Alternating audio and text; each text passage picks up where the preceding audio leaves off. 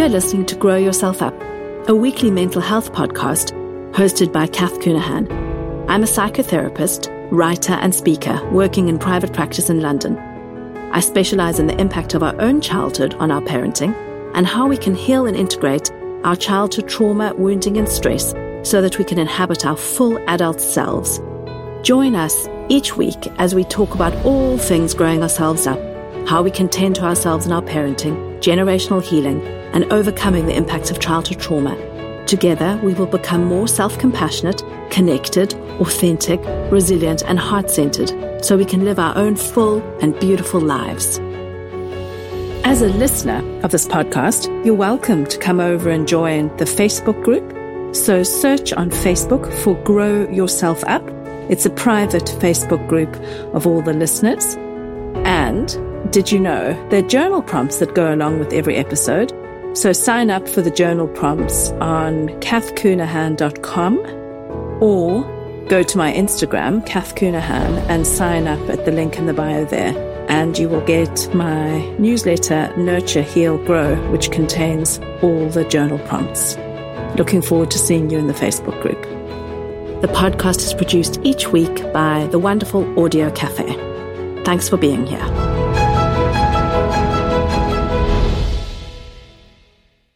Welcome back. It's Grow Yourself Up, and it's episode 61. And today I wanted to talk about something that I've spoken about in quite a lot of episodes, but I wanted to give more detail about it and explain why it's so important in adult life, because many of us can struggle with the process of conflict in our relationships and negotiating what we want and need, and just negotiating general life challenge with our adult partners. And actually, this is deeply related to this process I want to talk about, which is rupture and repair. So rupture and repair in childhood.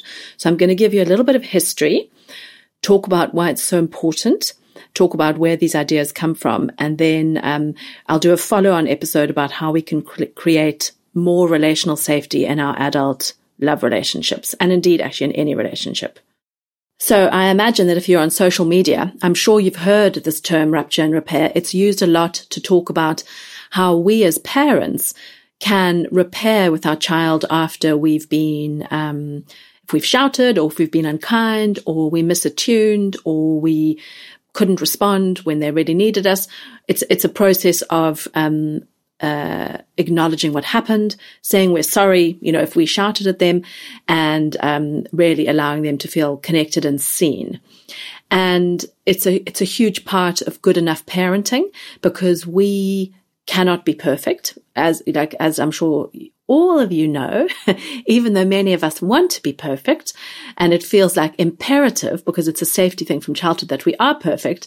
Our adult selves and our brains know that we cannot be perfect. And rupture and repair is one of the ways that we really kind of embody good enough parenting, because by definition, good enough parenting means there will be moments of fighting, rupture, shouting, all of that sort of stuff. And then as adults, we take ownership for that in all relationships, actually, but most importantly with our children, the responsibility for the repair is with us. And it might feel that sometimes it feels like it's a way to kind of deal with guilt if we've had break in our connection, that luckily there's rupture and repair. But actually the importance of it is far reaching, and it goes right into the child's adult lives. So really creating a space in your family now for that process of rupture and repair, to kind of language what goes on, to explain how what's going on for you sometimes if you lose your temper, is really important in ways that may not be immediately obvious. And so I'm going to go into some of that. So this term rupture and repair was coined by Beatrice Beebe and Frank Lachman. They've done a lot of research, a lot of infant research, and a lot of research on mother-infant dyads. I'm also going to draw here on the work of Donald Winnicott and Ed Tronick. So, and Ed Tronick actually uses a different term he uses the term disruption and repair. But Beebe and Lachman, they are the ones who coined rupture and repair. So there's a long tradition in the psychoanalytic literature around this, because a lot of the researchers were both psychologists and psychoanalysts. So they've done a lot of research in the space around what goes on in mother-infant dyads. And some of the most important work in this space comes from Ed Tronick, who did the still face experiment in 1970. And I shall explain to you a little bit what the still face experiment is. So the still face experiment was done in 1970 by Ed Tronick, and it showed how strong our need for connection is. And it gives an insight into how a parent's reaction to their child, to a baby, impacts the emotional development of a baby. And the experiment told us what happened when connection does not occur. So you can actually see lots of examples of this on the internet. It's quite, when there's no connection, it's really quite devastating to actually watch. So it involved a baby and a mother sitting face to face and playing. And in the initial parts of it, you see the mother engaging with her baby and smiling. So the mother's engaging, and then the baby's responding by smiling, making movements, sounds, and there's eye contact. And in the second part of the experiment, you see the mother engage in still face, so the name of the experiment, where she keeps her face still and she doesn't respond. So there's a lack of responsiveness for 2 minutes. And after 2 minutes, there's a repair. So the mother re-engages with her child, and she plays and smiles and gives some nonverbal cues. And what was really key about this experiment is how the baby's behavior changed when the mother was unresponsive.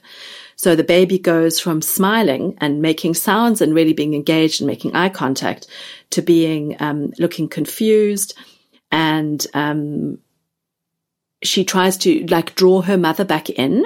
So by kind of pointing and engaging in play and trying to have eye contact. And the mother is continuing to not engage because we're still in this 2-minute period of no responsiveness. And the baby tries, it's like the baby pulls out its bag of tricks to re-engage the mother. And then frustration and almost a bit of desperation sets in for the baby. And the baby starts to cry. And then when the mother re-engages after the 2 minutes period, then the baby returns to, you can see the baby's relieved, and they return to smiling and engaging. But what was so powerful about that was we learned about the baby's power to re-engage and how devastating the impact of even this relatively short time period of 2 minutes. So that was a very short summary of the still face experiment. And you can go, as I said, you can go and look on YouTube if you want to see actual recordings of this experiment. So that was by Ed Tronick. And then later experiments also did this, later research looked at this experiment with both toddlers and also with fathers, and they found similar results. So why this research is really, really important is that what Ed Tronick initially showed was that good enough parenting looked like being attuned about 30% of the time. And the rest of the time, we were coming back into connection and repairing moments of disconnection. So that can kind of provide us with a sense of relief that, and it's really an antidote to perfectionism, actually, that we cannot ever be attuned 100% of the time. And this has got really important implications for adults, because we need to learn to tolerate moments of mismatch, and it starts from really, really, really early on. So Winnicott talks about this process of frustrating the baby, and how as the baby grows up, initially the baby is totally, it's like the baby is the mother's world. Or caregiver's world. I'm going to use the word mother for the purposes of this. And the mother meets all the baby's needs. As soon as their baby's got a dirty nappy, she changes the nappy and feeds it. And then over time, the baby learns to tolerate waiting for a bit more. So the mum will kind of say, okay, I'm going to get your bottle, or I'm just getting myself a glass of water, and I'm going to come and breastfeed you, and use her voice in a kind of sing-song prosody to soothe the baby. And the baby learns over time that they're not the center of the world, and they start. It's the beginning of the process of individuation and separation, because they come to see that the mother is a different person, and that they each exist. They exist in each other's brains, but they have separate brains and separate experiences. But early on in the baby's life, they can't tolerate not being met immediately. But this process of frustration that happens as we grow up helps us learn to tolerate that.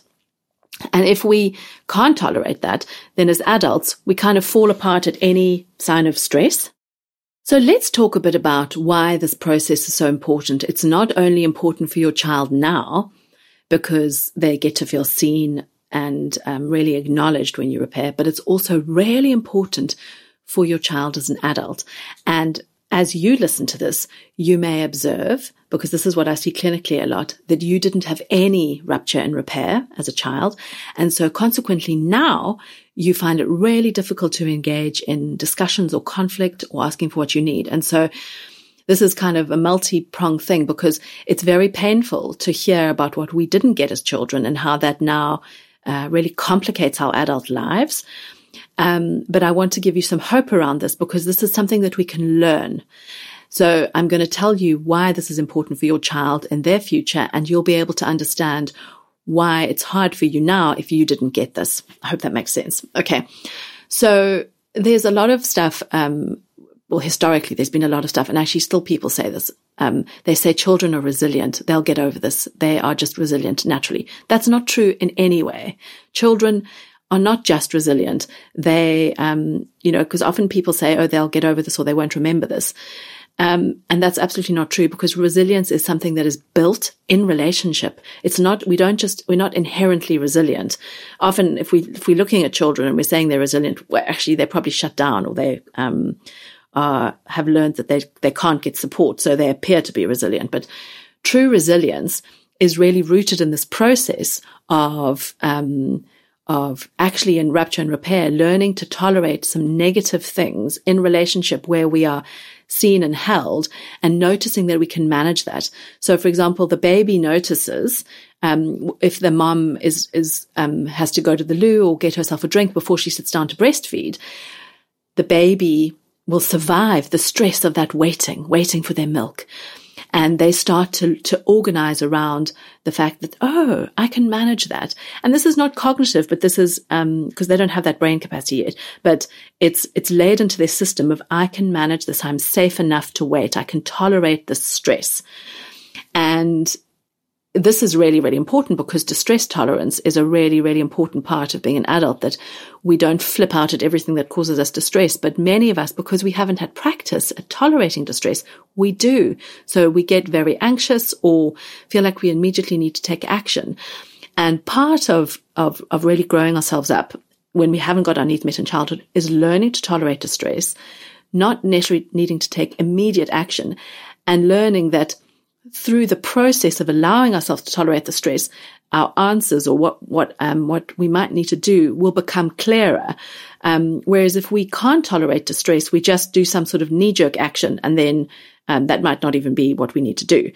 So going back to the main point is that resilience is rooted in the process of the small frustrations, and again that word frustration comes from Winnicott, that occur in the mother-baby relationship all the time. And it's a process that builds, because your toddler can tolerate more frustration than your baby can tolerate. So with your toddler, they might say, please come and play, please come and build Lego with me, or please can we go and do, I don't know, something outside with corn flour or something. And you would say, no, sweetie, I can't come and play with you now. You need to wait for 15 minutes, or I'm doing something else, or I'm just sitting on the sofa for 15 minutes. I'm lying down. And then as soon as I've had my rest, we can go and play. And the toddler is likely to be able to tolerate that. Perhaps 15 minutes is a bit long initially, but, you can use some verbal, reasoning with them. Again, not that much reasoning capacity with toddlers, but you can keep on saying, oh, no, it's really frustrating that I'm lying down, to kind of help them tolerate that they can't get what they want immediately. And then that process continues with older children. They learn to tolerate a bit more, and they learn that they can manage that. It's key that we learn we can manage our own distress or our own not getting what we want in the confines of this relational safety with our family of origin. But many of us just did not get that at all. And I'm not talking here about tolerating abuse or things that are bad. That's not at all what I'm talking about. I'm talking about the everyday frustrations that happen in relationships, because there's naturally a mismatch with people, because we all on our own agenda and own path. So resilience resilience as adults and as children is actually rooted in this process. Another point is that we all have muscles, emotional muscles. Like when you start to practice compassion, it's not easy initially. You might think, oh, I'm letting myself off the hook here with all this compassion. And you have to really practice to see that compassion is really helpful. With stress, we're not able to tolerate stress if we haven't built up a muscle to tolerate stress. And so actually, in order to tolerate stress, we need some stress in our lives. And, there's lots of research that shows that we increase our stress muscle when we learn to deal with stress. Not huge, in Bruce Perry's book, what is it called? The Boy Who Was Raised as a Dog. He talks about how, steady doses of regular stress help us grow our ability to deal with stress. Whereas if you have a lot of, amounts of stress that you don't know about and that are very random, that really stresses your system, and you don't build up an ability to deal with the stress. And so there's lots of research into that stress, and about consistent small amounts of stress that are regular that help us build our tolerance for stress. And then Ed Tronick talks about how he labels it good, bad, and ugly stress, and he says that we need some good stress to deal with the bad stress.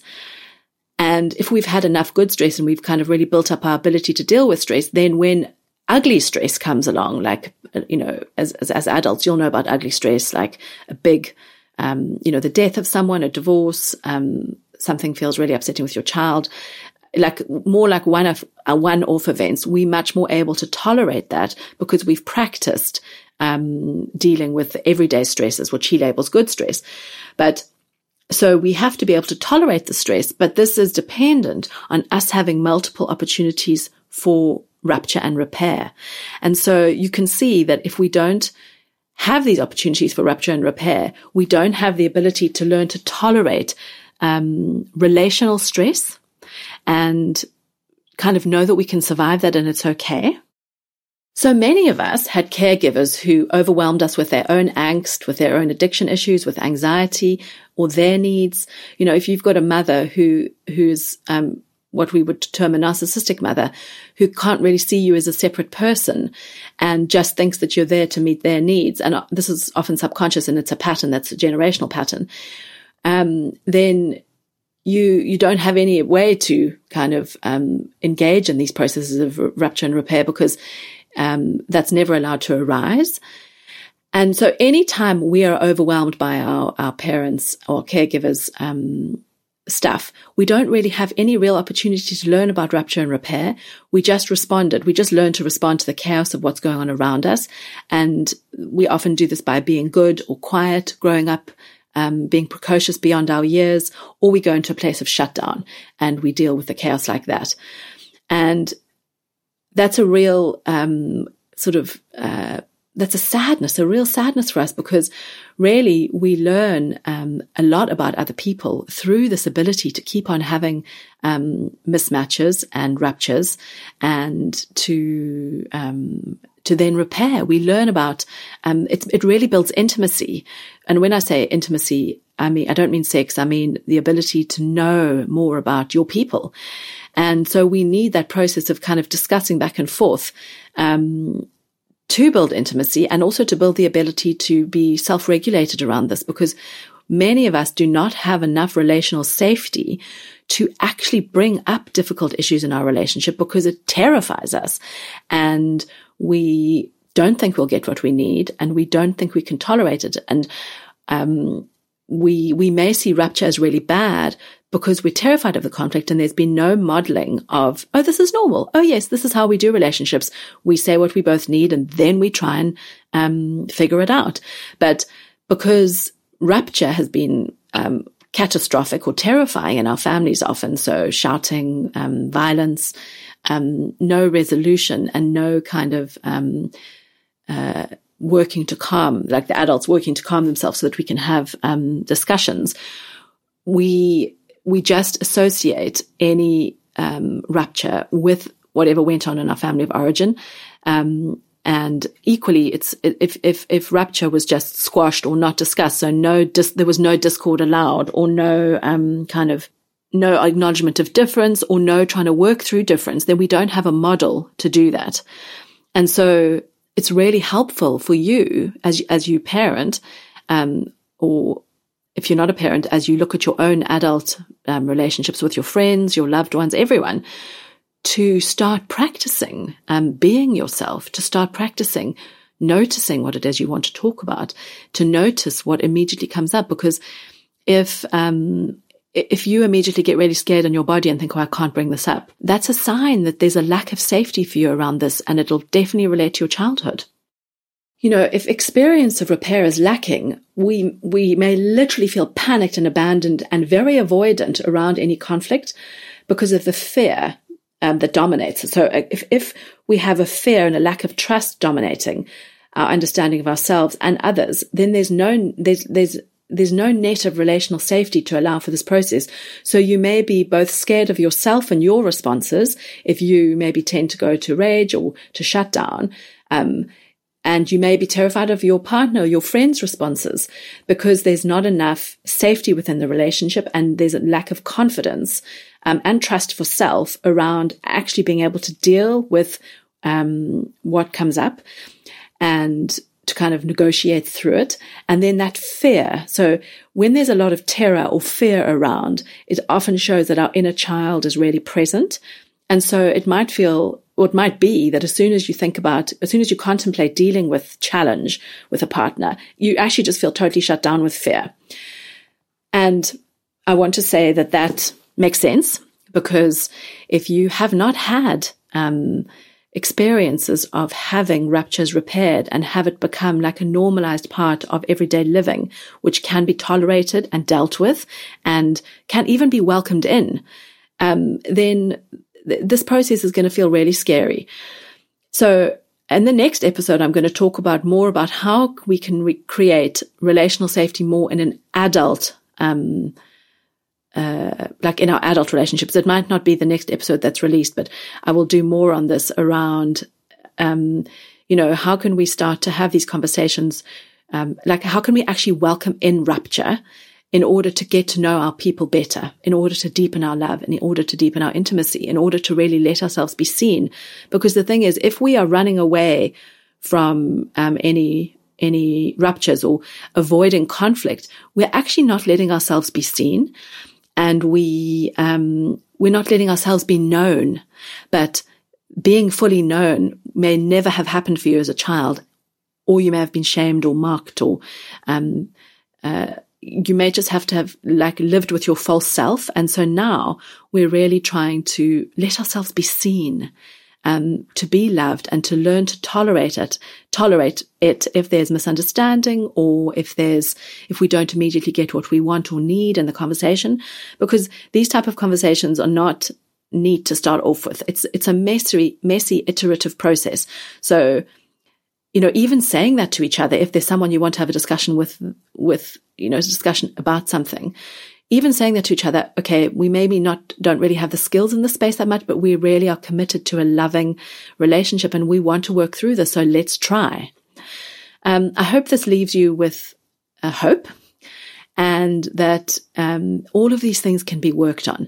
So know that when you practice a process of rupture and repair with your children, it's life-changing for them, actually. It contributes to their own resilience in adulthood, and as you can hear, lots of other things. I, with my own girls, our twins fight quite a lot, and I'm really trying to help them with a process of collaboration, because their fights kind of go in spirals. They are very focused on having the same amount of things, or the same, it feels like for twins there needs to be like evenness. But then I think sometimes just in a bid for connection, they might kick each other on the sofa or do something which then starts a fight, or they argue about what they want to watch on TV. And I'm really trying to help them notice the circular nature of things about, oh, what happened? Why did you kick her? What was going on there? Do you know? And often they don't know, but I mean, they're only 7, so how would they know this? But I help them with what's going on here? Did you feel left out? One of them sometimes knocks over the other one's toys when she's actually feeling left out. So I tried to help her with like, okay, sweetie, what is it you actually wanted to say? Please play with me. And there's so much opportunity in noticing that, helping your children with their own interactions around rupture and repair. And this obviously won't happen all the time, because sometimes I feel so enraged by their fighting when I'm trying to cook their supper and they're like fighting on the sofa and I can't leave whatever I'm cooking on the stove, that I just shout. So, I mean, none of this is a perfect process, but I use this word collaborate, and I say to my children, okay, how can we collaborate here? What can we do here? Like when we're choosing an episode of TV, they often argue a lot. And I'm like, okay, let's collaborate. What would you both like to watch? Let's find something. And this is really quite a joyful process, because you'll notice your children, when you use words like this, they use words like that back on me now. And I want to laugh and just hug them with so much joy sometimes.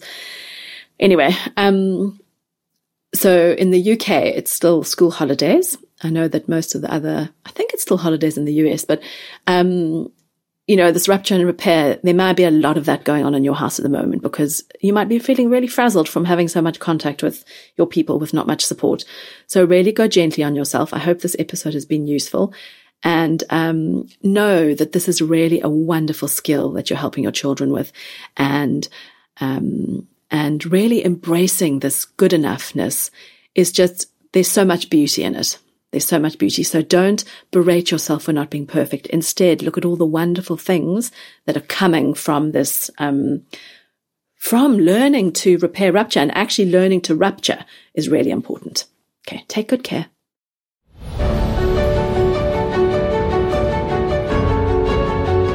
You've been listening to Grow Yourself Up, hosted by Kath Cunahan. We'll be back next week with a new episode supporting you to better understand and tend to yourself for more heart-centered, connected, authentic, and resilient living.